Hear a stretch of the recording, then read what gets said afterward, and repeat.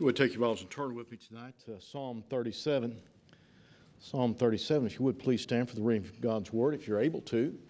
Psalm 37, it's good to have the Dekus back in with us. They are missionaries to the Fiji Islands, and I know Camry's already taken up with them. And every time I see her, she said, "Here's my friend," and introducing to her friend, amen. But we're glad to have them in and appreciate them and the work they got going there in Fiji. Be much in prayer for all of our missionaries. A lot of the missionaries are having trouble getting back into the countries that came back out on furlough. I know Brother Marco is still having trouble getting back into the Philippines. Different ones are struggling to be able to get back into the country. Some of them's needing to come out, and yet they're afraid to come out because they're afraid they won't let them back in. And so it's becoming increasingly more of a problem for different ones to be able to get in and out of other countries where they're ministering at there. Psalm 37, if you would, look with me at verse 23, down to verse 25, says, "The steps of a good man are ordered by the Lord, and he delighteth in his way. Though he fall, he shall not be utterly cast down, for the Lord upholdeth him with his hand. I've been young, and now I'm old. Yet I have not seen the righteous forsaken, nor his seed begging bread." As we look at this here in the midst of chapter 37, if you begin to read through chapter 37, it's rich with a lot of things that will help our lives as Christians. Many times we go through and we look at certain things, and and I've preached from this portion of Scripture that I read, I don't know, a multitude of times, and you'll use it and go in different directions how the Lord leads. But so many times there's many things, and actually chapter 37, I've got it marked all through here and highlighted, and I don't know whether you mark in your Bible or highlight. I do, because it helps bring things to my mind and attention when I'm going through the Scripture and reading. And so I look back at verse 23. It says, "The steps of a good man are ordered by the Lord, and he delighteth in his way." When you see that, you see immediately that the Lord wants to direct your life. He wants to direct your steps in life. He wants to direct your life in such a way that you are a successful Christian, that you'll prosper in Him. Now, a lot of times when you start talking about being successful, a lot of people start thinking about, money and houses and lands. And all that. That's not necessarily so, because you can be a successful Christian and never be rich as far as this world's concerned. You're rich towards the next world, amen? And the fact is that God has some great and mighty things for your life and for my life that He wants us to experience here, that we might know Him in a greater and greater way each day. The Christian life should be a life that's on an upward path. Now, that doesn't mean that there's not going to be valleys along the way. But what it does mean is that we should be trying to get closer and closer to the Lord and enjoying the things of God as we go through. That is the successful Christian life. Knowing the Lord in a greater way, living for Him in such a way that He is magnified and glorified through our lives. So there in Psalm 37, verse 23 says, "The steps of a good man are ordered by the Lord, and He delighteth in His way." I'd like to preach a message I've titled, "A Recipe for Success in the Christian Life." Let's pray. Father, we come to You this evening realizing that this may be a little different the way we approach this. But God, I pray that You just give some insight and some thought to hearts and lives. Lord, every one of us need to reconsider some of these areas, Lord, and make sure that they are ingredients that are in our life as a Christian, to live for You, to serve You, to bring honor and glory to Your magnificent name. Have Your will and way in the preaching of Thy word, I pray in Jesus' name. Amen. You be seated. There are a lot of recipes out there, especially on the internet now, and I heard recently that in the ladies' meeting that they was trying to find out who had the most recipes on their phone. You know, everybody carries a telephone anymore and so forth. And there's one lady in here that immediately popped up. She says, "I have," what was it, over 200? I'm not going to say, Christy, what was it?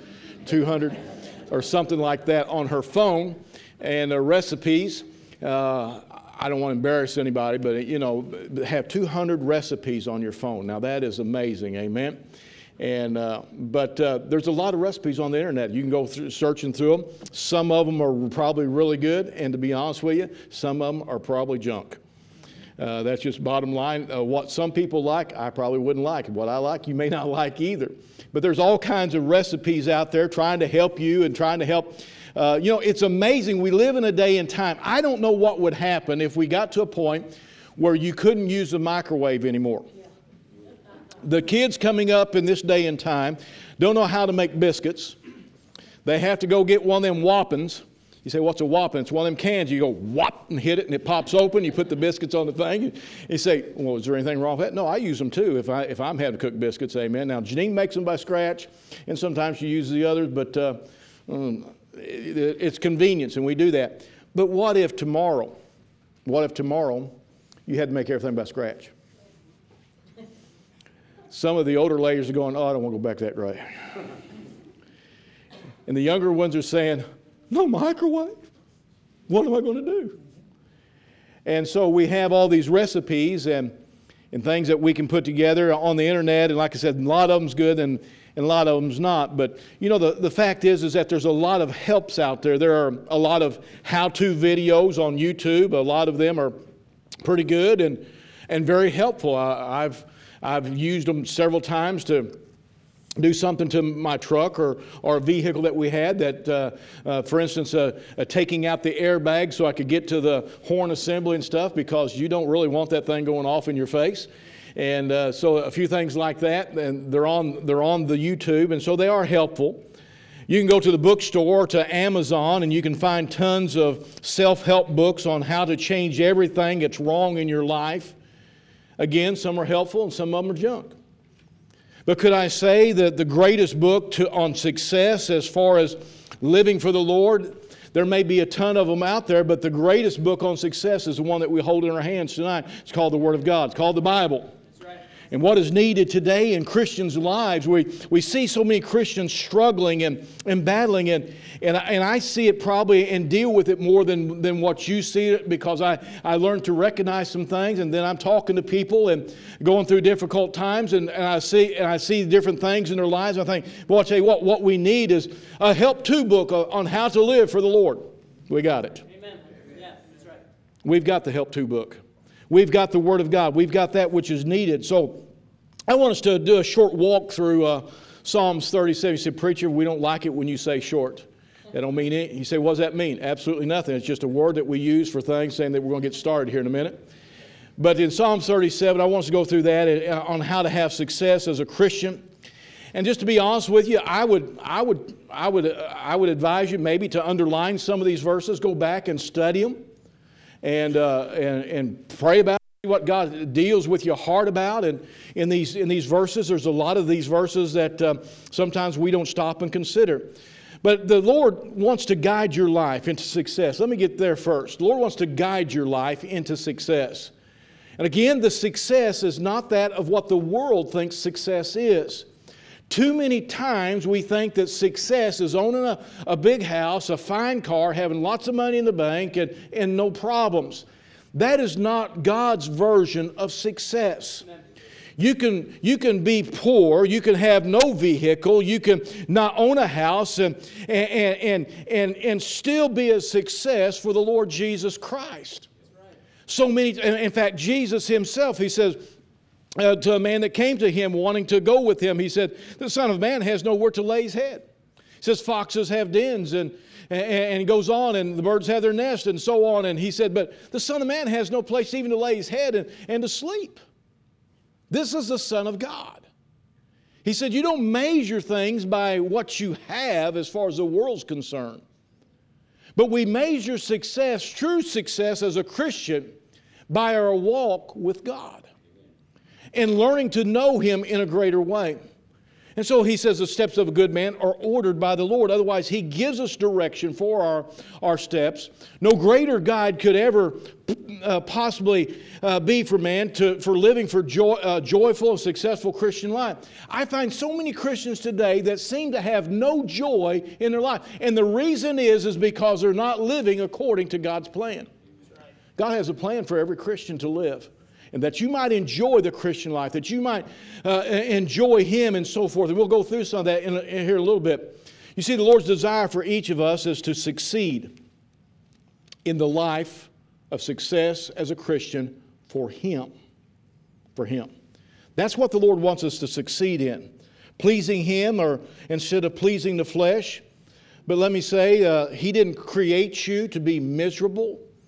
A lot of Christians think, well, I'm a Christian, I can't do this. And somebody said, well, I can't cuss because I'm a Christian. I can't do this and I can't go there because I'm a Christian. My friend, I want you to know something. You got the wrong attitude. Look at what you got. Look at what you get. Look how the Lord's with you. Look what He done for your soul that you could have eternal life. Amen. And today we need to realize that there's a great way of enjoying the things of God. In fact, as we seek to follow the Lord, we fail and fall all the time, and yet He's there to catch us and keep us from ruin if our desire is to live for Him. There in verse 24 He says, though he fall, he shall not be utterly cast down, for the Lord upholdeth him with His hand. For the Lord upholdeth him. Otherwise, if you're trying to live for the Lord, you're going to fall. You're going to stumble. It doesn't matter who you are.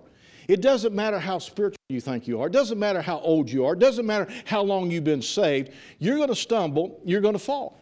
Bottom line.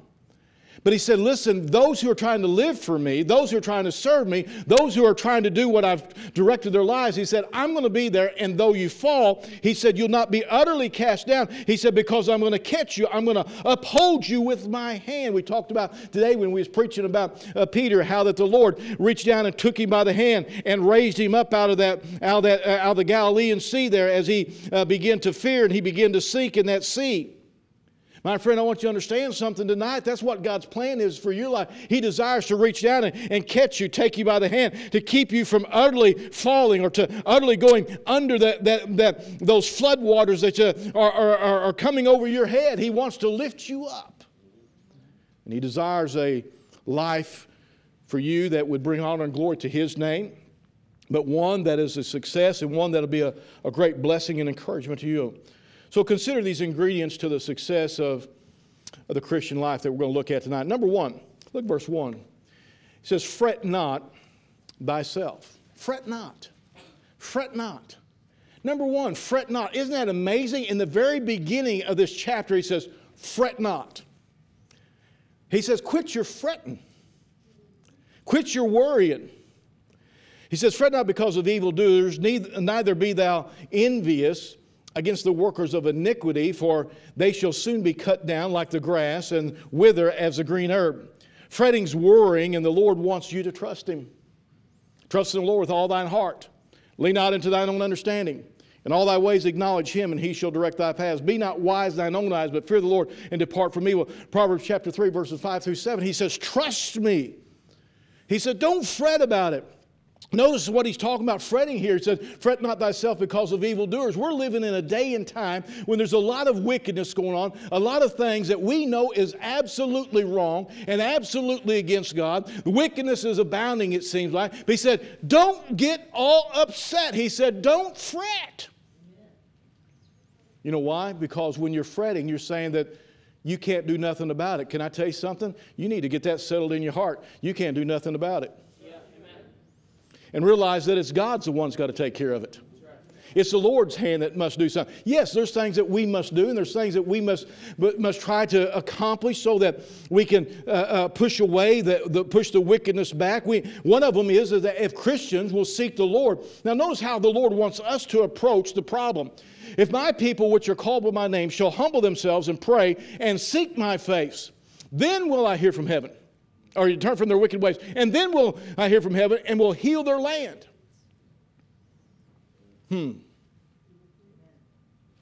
That's different. Instead of fretting, instead of trying to do something yourself out here and change all that out there yourself, He says, why don't you come to Me? That's right. Instead of fretting. He said, don't fret over the evildoers. And boy, I'll tell you what, it seems in this day and time that we're seeing an enormous surge of those who are evil, those who are wicked, those who are attacking the church, those who are attacking the things of God, those who seem to be, everything's going right in their life, everything seems to be going good in their life. He says, don't be envious of them. Don't be envious of their popularity. Don't be envious of what they have. Don't be envious of, it seems like everything's going good for them. He goes on, he says, neither be thou envious against the workers of iniquity, for they shall soon be cut down like the grass and wither as the green herb. Their day's coming. He says, so don't fret. And don't worry about it. And don't be thou envious. Fretting is worrying. And the Lord wants us, he says in Philippians 4:6, he says, be careful for nothing. But in everything, by prayer and supplication, with thanksgiving, let your requests be made known unto God. He says, one of the problems that we have as Christians, we worry instead of trust. Could I take you back to what we've been preaching on Sunday mornings? Walking by faith and not by sight. When you walk by sight, you're going to worry. When you walk by faith, you realize God's got this. The Lord's got this. My grandmother, my dad's mom, bless her heart, love Grandma Haggett. But she was one of those that worried about everything. If she didn't have something to worry about, she worried because she didn't have anything to worry about. And everybody that had something, she knew of somebody that died from it. And so she was always worried about this. You call me, hey, Grandma, how you doing? Oh, well, you know, so-and-so. And she was worried. And I remember all those years as I got older, I used to didn't pay attention to it, you know. You were just a kid, you didn't pay attention. But when I got older and was married, I thought, well, Grandma worries a lot. You know what I find that worries more than my grandmother? Christians. And we have the God of the universe. That's right. We've got the Lord. And he says, fret not. But God, don't you see what? He says, fret not. He said, don't be worried about all those things. I need to move on. We've got several to cover here. He says, fret not. Secondly, trust in the Lord. Look at verse 3.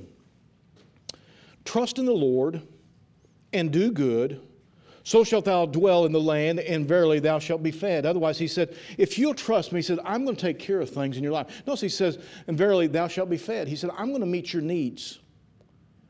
So many times today we get in positions and what are we going to do? How are we going to, and what's going to happen here? And he said, trust in the Lord. So trust in the Lord. Too many Christians today are trusting in their pocketbook, trusting in a plastic card that gets them in trouble. Too many Christians today are trusting in man instead of the Lord. Isn't it amazing that many Christians today, they go to man before they go to God? God says, I want you to trust me.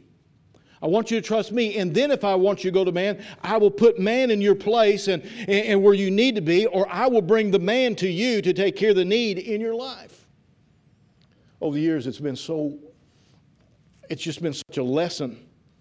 And what a blessing to see God move when trusting Him. And have I always trusted Him first? No.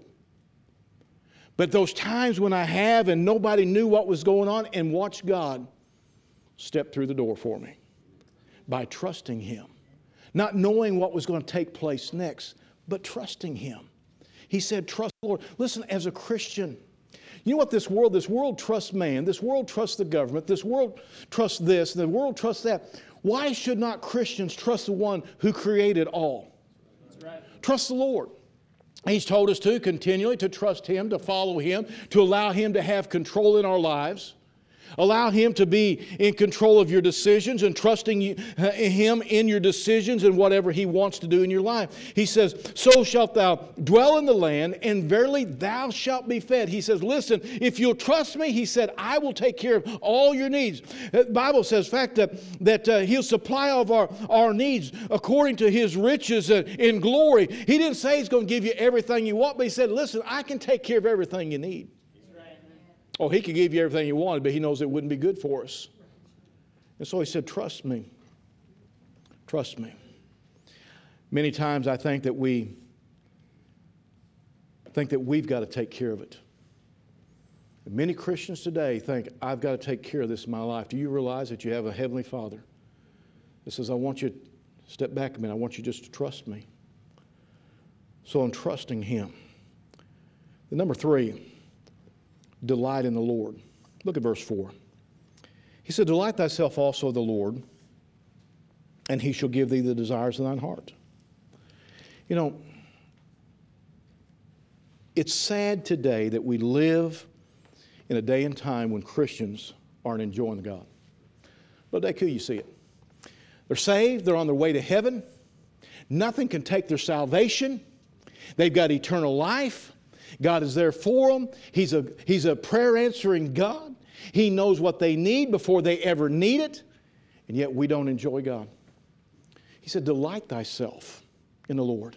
What would church be like if when Christians walk through that door, sit down in those pews and say, whoo, man, God is good all the time. Amen? Amen. And I'll tell you what, he said, well, man, what's that? Man, God's good to me. That's right. And boy, God was so good this week. Let me share with you what He did, man. And boy, just begin to get excited. And boy, when the singing begins, man, they get up and blessed assurance, Jesus is mine. Boy, sing out. Now, some of you ought to hold it down a little bit. You can't carry a tune. But the fact is that we ought to learn to delight in the Lord. Amen. Yes. Delight in, man, I'm saved. That's right. I'm going to heaven one day. And you know, if I drop dead right now while I'm preaching, hey, listen, don't cry over me. I'm going to be in glory kicking up gold dust. You walk by that casket, don't look down and say, don't it look so natural? If you do, I'm going to rise up and spit in your face.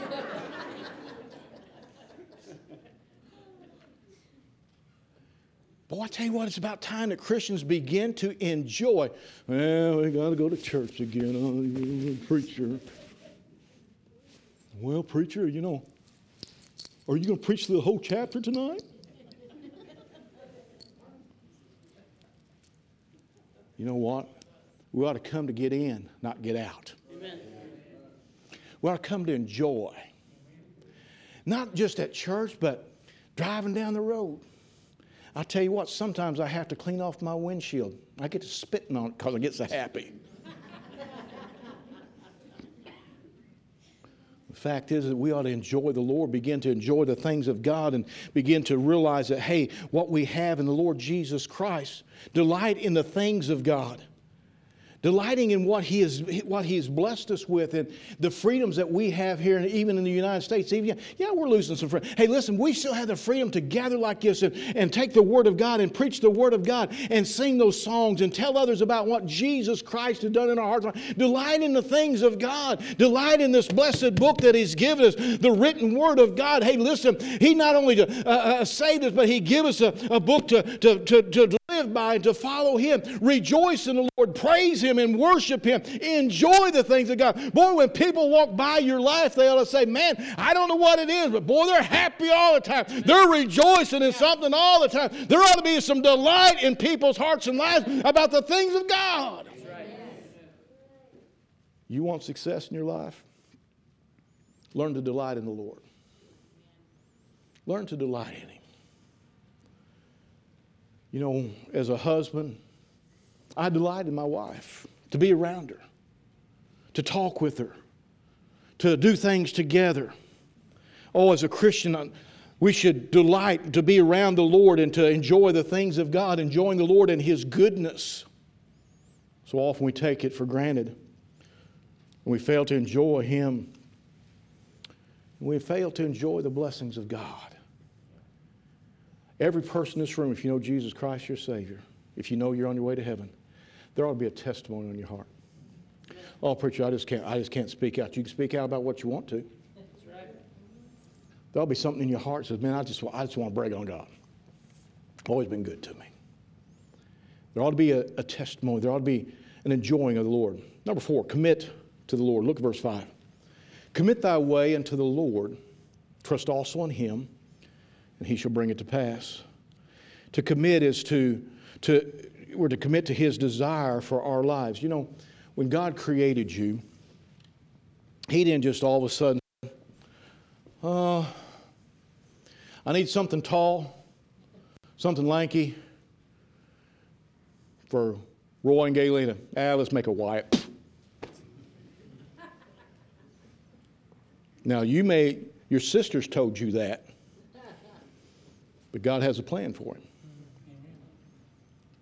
He created him with a great plan to do something great with to Wyatt. Did you know he had a different name with Wyatt? Great plan for him. You say, what is it, preacher? I have no idea. I don't know what God's going to do in Wyatt's life. And Wyatt don't know for certain what all God's going to do. He may have an inkling of some things that God's working in his life about and understanding. But here's where it comes down to it. Wyatt, you need to commit yourself to the Lord. And what that is, Lord, it doesn't matter what I want in my life.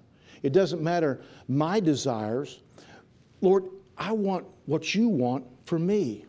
And so I'm going to commit myself to you and say, Lord, whatever it is, I'm going to be willing to do it.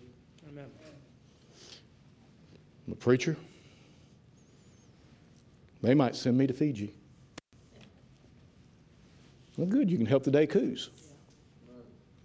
They might send me to deepest, darkest Africa. And I hear there may still be some cannibals. Do you know what the safest place to be is wherever God wants you to be? That's right. Right in the middle of His will. Amen. But that will only take place as a Christian when we commit ourselves unto Him. Committing ourselves not just to where we're going and all of what we're doing, but other things in our lives. Committing, Lord, I'll be honest with you. You fellas, listen to me. You guys, I'm going to put them on the spot. You want to get married one of these days? Yes. You want to get married one of these days? You want to get married one of these days? Please.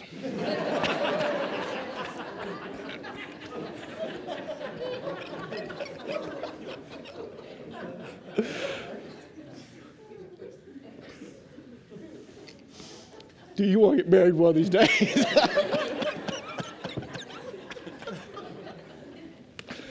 I love that guy.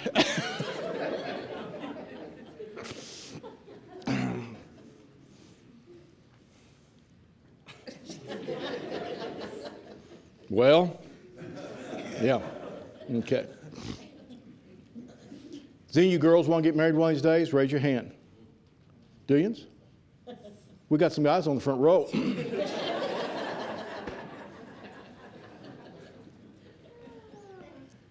If you can't have fun in church, where can you have fun? Amen. But you know what? In that you ought to be committed. Say, Lord, whoever you want me to marry, that's who I want. That's who I want. That's who I want. Committed to the Lord. Lord, whatever you want in my life, I commit my life to you. Lord, take it, use it. It would be similar to taking the clay and putting it in the sculptor or the potter's hand and allowing that sculptor to make of it what he wants to make of it. And so you're committing yourself unto the Lord, trusting in Him, committing to His desire for your life, going in the direction that He leads your life, opening your will to His will and His leading. Could I put it in one word? Obey. Obey. You want a Christian life that's successful? Obey. You want to see God's blessings? Obey. Number 5, look at verse 7. Rest in the Lord. It says, rest in the Lord and wait patiently for Him. Fret not thyself because of him who prospereth in the way, because of man who bringeth wicked devices to pass. But he said, rest in the Lord. That resting in the Lord, to rest in the Lord is to trust Him and His timing. And many times it means waiting for Him to reveal His plan or to do the work that He wants in our lives. You see, but it's also to find peace while you're there. It's kind of like this. It's like Rachel taking little Remy and holding little Remy and rocking her and holding her and loving her.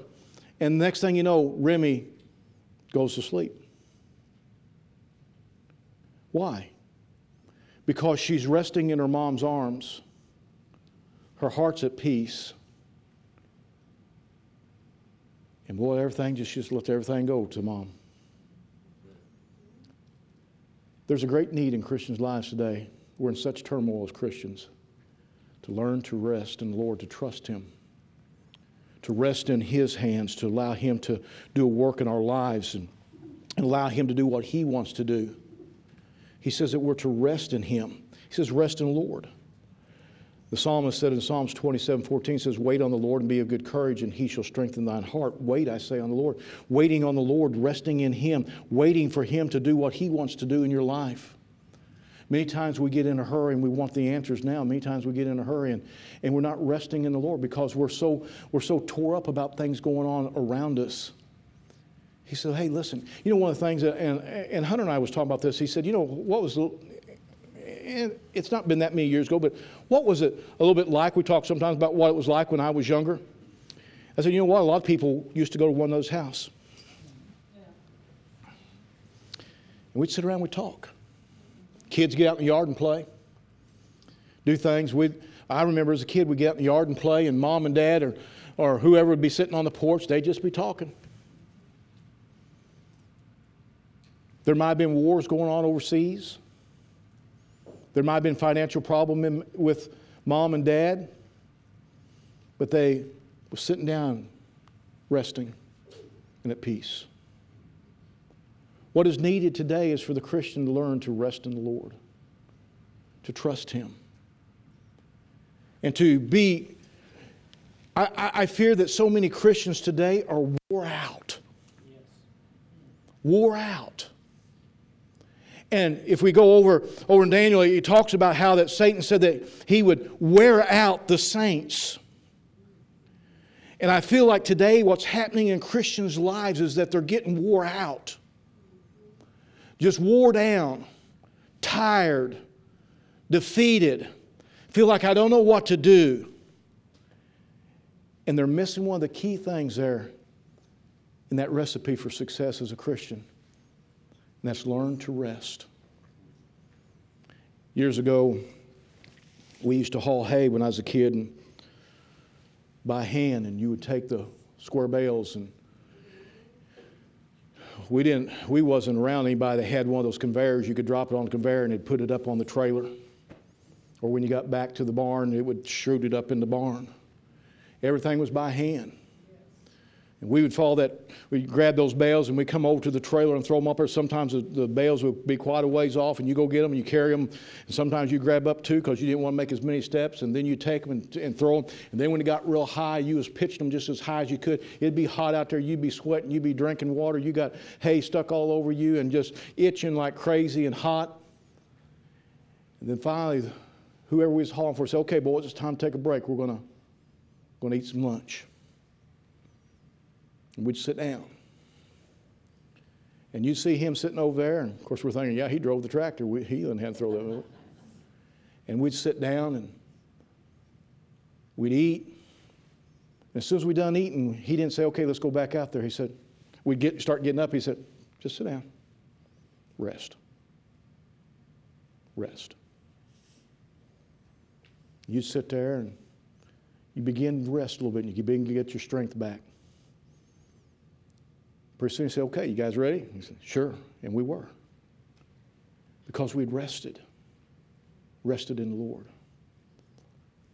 Several years ago, before I moved up in this part of the country, I helped one summer in a sawmill. My job had a guy that was tailing the saw, and then he was going to the sizer and running the boards through the sizer, and then he would flop them things out, and I was taking them out of the sizer and taking them here. At the same time, there might be a railroad tie coming down this side, and you'd have to go down there and roll it down the roller like that, flip it off into the stack. By the time you got back over here, you had to come back, and here was a slab. You took the slab, went right through here, stacked it on that side. You turned back around. Here comes another slab. You grabbed it, went out this side, stacked it here. You turn around like this here, grab back, come back in here, and you might be taking off a tube of 6 or whatever out here, and you stack it out here, and then might be some flooring come off like this, and you're going back this way. And that was the constant way you was doing all the time. Boy, at noon, you just lay down on that stack of railroad ties. Like, Say, aren't you going to eat? I don't know. You get some water back in you, get some food in you, and you sit there for a little while. I say, you ready to go? Yeah, I'm rested. And we go back to it. It'd be constant to about 3:30. And at 3:30, we'd quit. And then we shoveled out all around the saw and everything. And you wore slick. You go home, you drink you some pickle juice. You think I'm crazy. You drink you some pickle juice. Otherwise, you're going to be tied up in a knot in the middle of the night. And you lay down under a ceiling fan or in front of a fan for a while. And you rest. And you're ready to go. Some of you need to learn to rest in the Lord. Some of you need to realize the importance of resting in God's hands. Taking your problems and difficulties and struggles to Him. To be successful, you've got to learn to rest in the Lord and to trust Him. We find here that He says in verse 8, look at verse 8 with me. He says, cease from anger. Cease from anger and forsake wrath. Fret not thyself in any wise to do evil. There's some, and probably, possibly some sitting in this room tonight, that you hold a grudge, that you're still angry about something with somebody, that you're mad about what happened 250 years ago. Can I say something right here? And I don't care whether I'm politically correct or not. You want one of the problems with America is we got people mad about something that happened 200 years ago.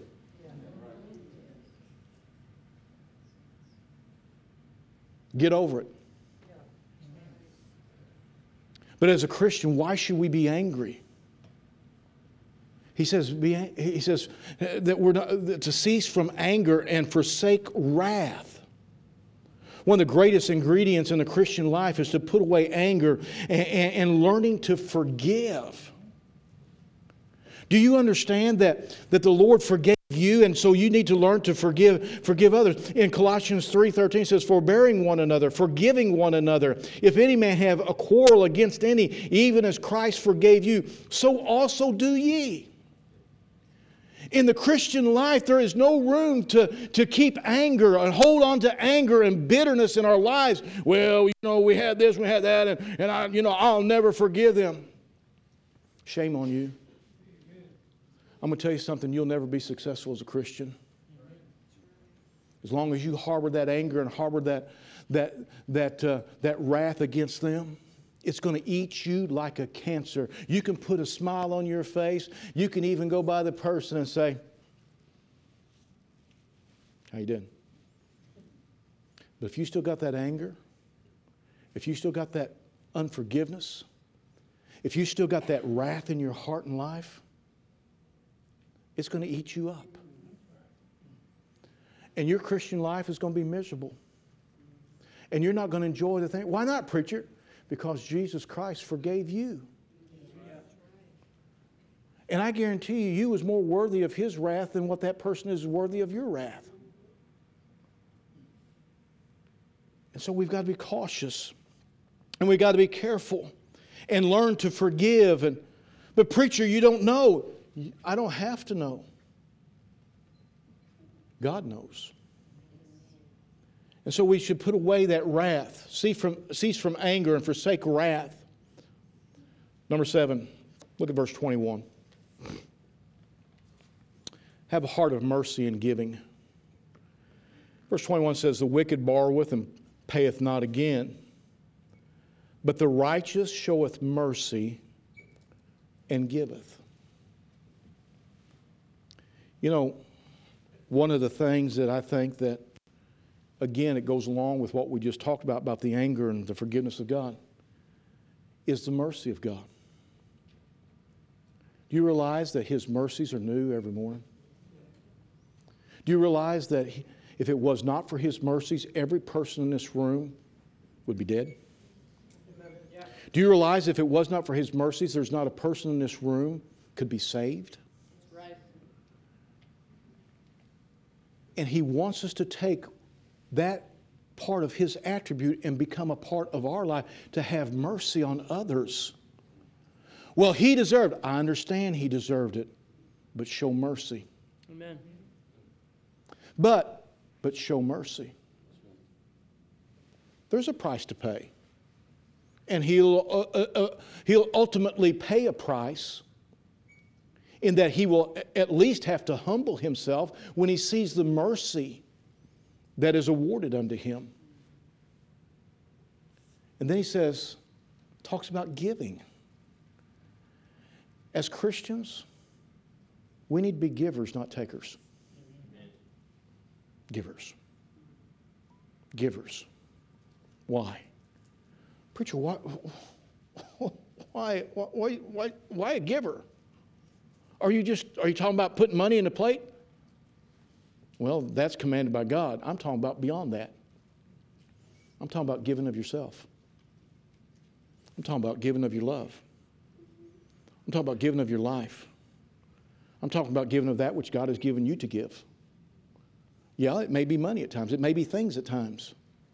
I remember one time, Brother Parker gave away Miss Parker's couch.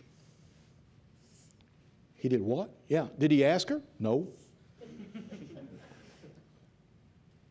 He come home, he said, by the way, so-and-so's going to be here after a while. She said, well, oh, they are? She said, yeah. He said, I gave them your couch. She said, why did you do that? She said, they didn't have one. So Miss Parker's like, why didn't you give them the chair? I'll go buy all new furniture, amen? I seen him give his car away.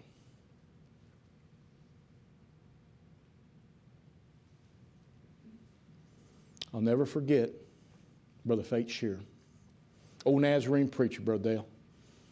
Loved God.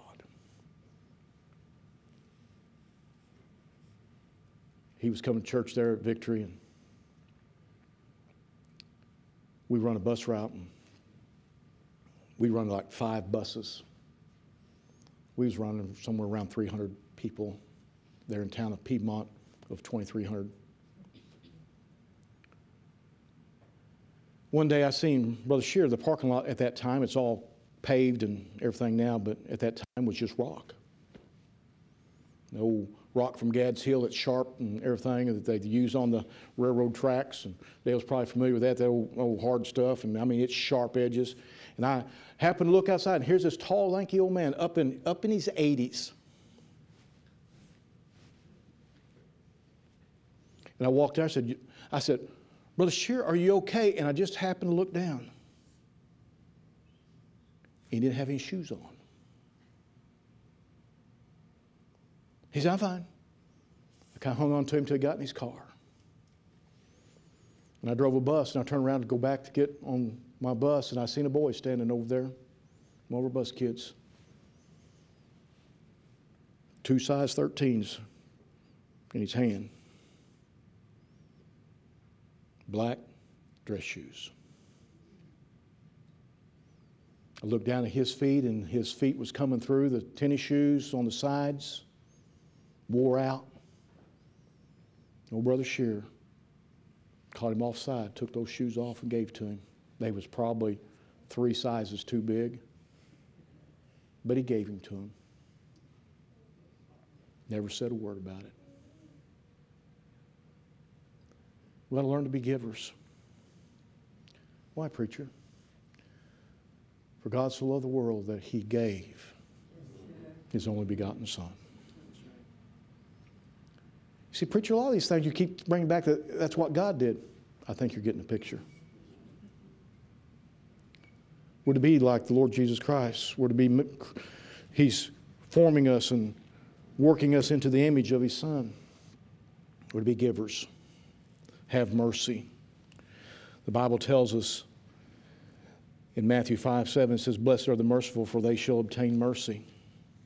Be merciful. Learning to be a giver, not just a taker. Matthew 10:42 says, and whosoever shall give a drink unto one of these little ones a cup of cold water only in the name of a disciple, verily I say unto you, he shall in no wise lose his reward. Number 8, look at verse 27. We're to depart from evil. He said, depart from evil and do good and dwell forevermore. I'm just going to move through this fairly quick. I think you understand that about departing from evil, distancing yourself from evil and evildoers. Those who are linked up with evil and wicked, and they don't want to do what's right. I'm not saying that you never talk to them. I'm just saying that you distance yourself. Distance yourself. He says, depart from evil. Stay away from it. Why, preacher? Because it will drag you down. You guys, listen to me. You find you a young lady that loves God. You young ladies, you find you a young man that loves God.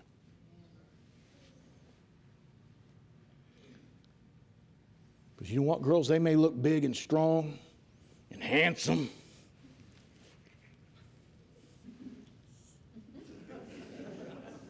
Got all that wavy hair. You sit across the table from them after a while. They don't love God. The hair will probably fall out. That muscle drops. And they're as ornery as a rattlesnake. And you'll raise your kids around it. And they'll fight you tooth and toenail in serving God. You say, well, preacher, I'm going to win them. I'm going to change that man. Can I tell you something? The only time the woman has ever changed that man was when he was in the nursery and changed his diaper.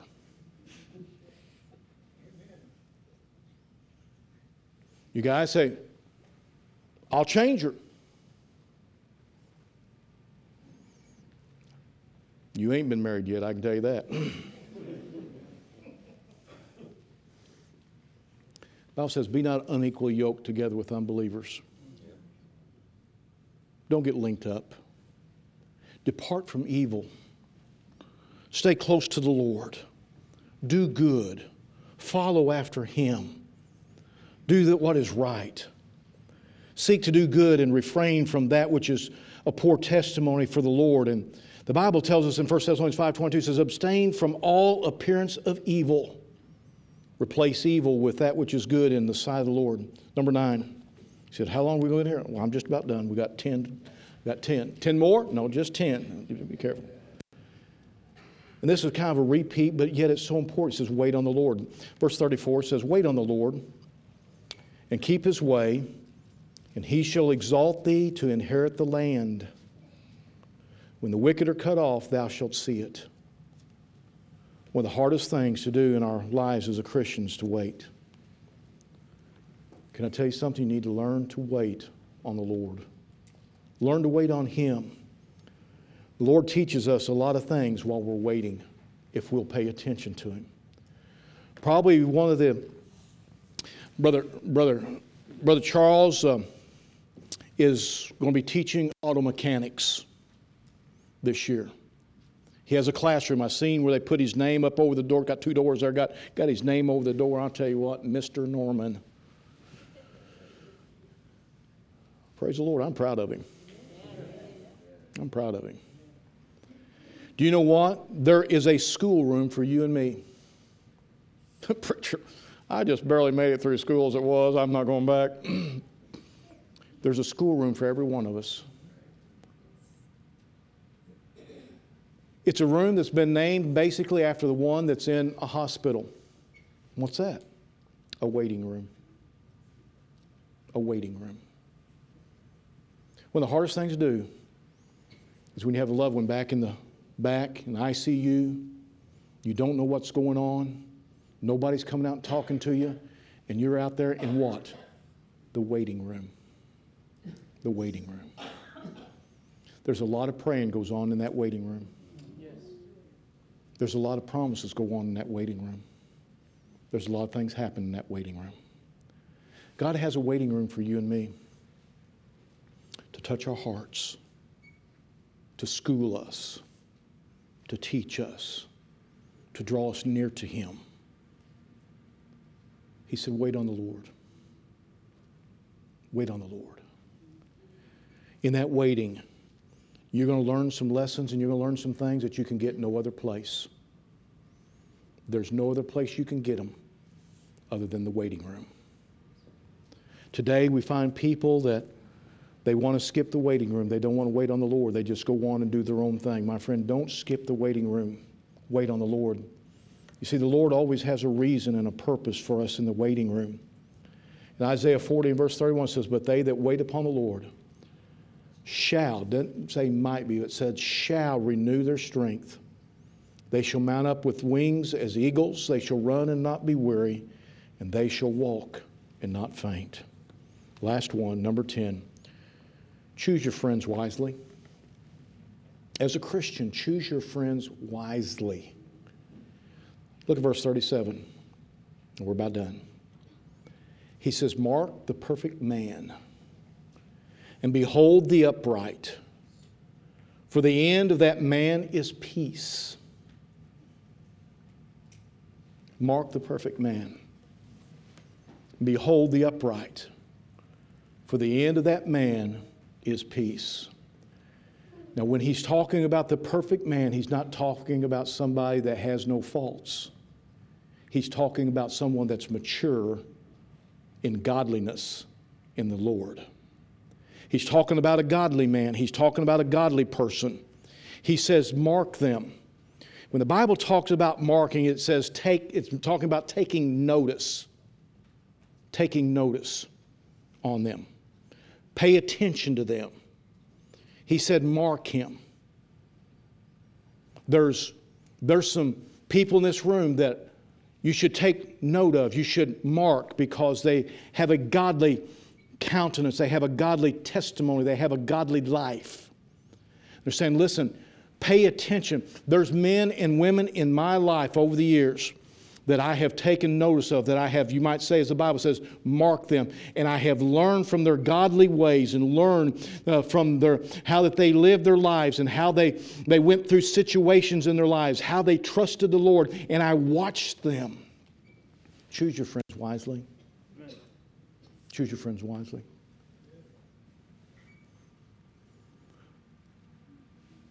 Mark. Make the right friends. If you go back through these, and I'm not going to run through them all again.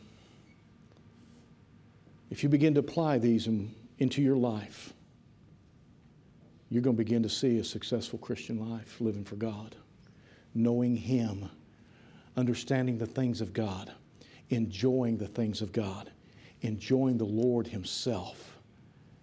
I'm not saying you're going to have big bucks in your pocket and all kinds of things. I'm saying you're going to have something better.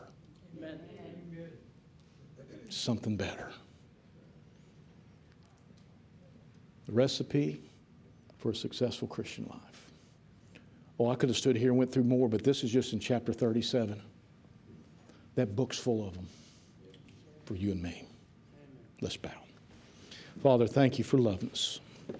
Thank you for the richness of the Word of God and how that we should follow and seek after you. Lord, that we might be that success for your honor, for your glory. Not man's thinking of success, not man's ways, but a success that pleases you and brings honor and glory to your name. One day, Lord, this world will pass away.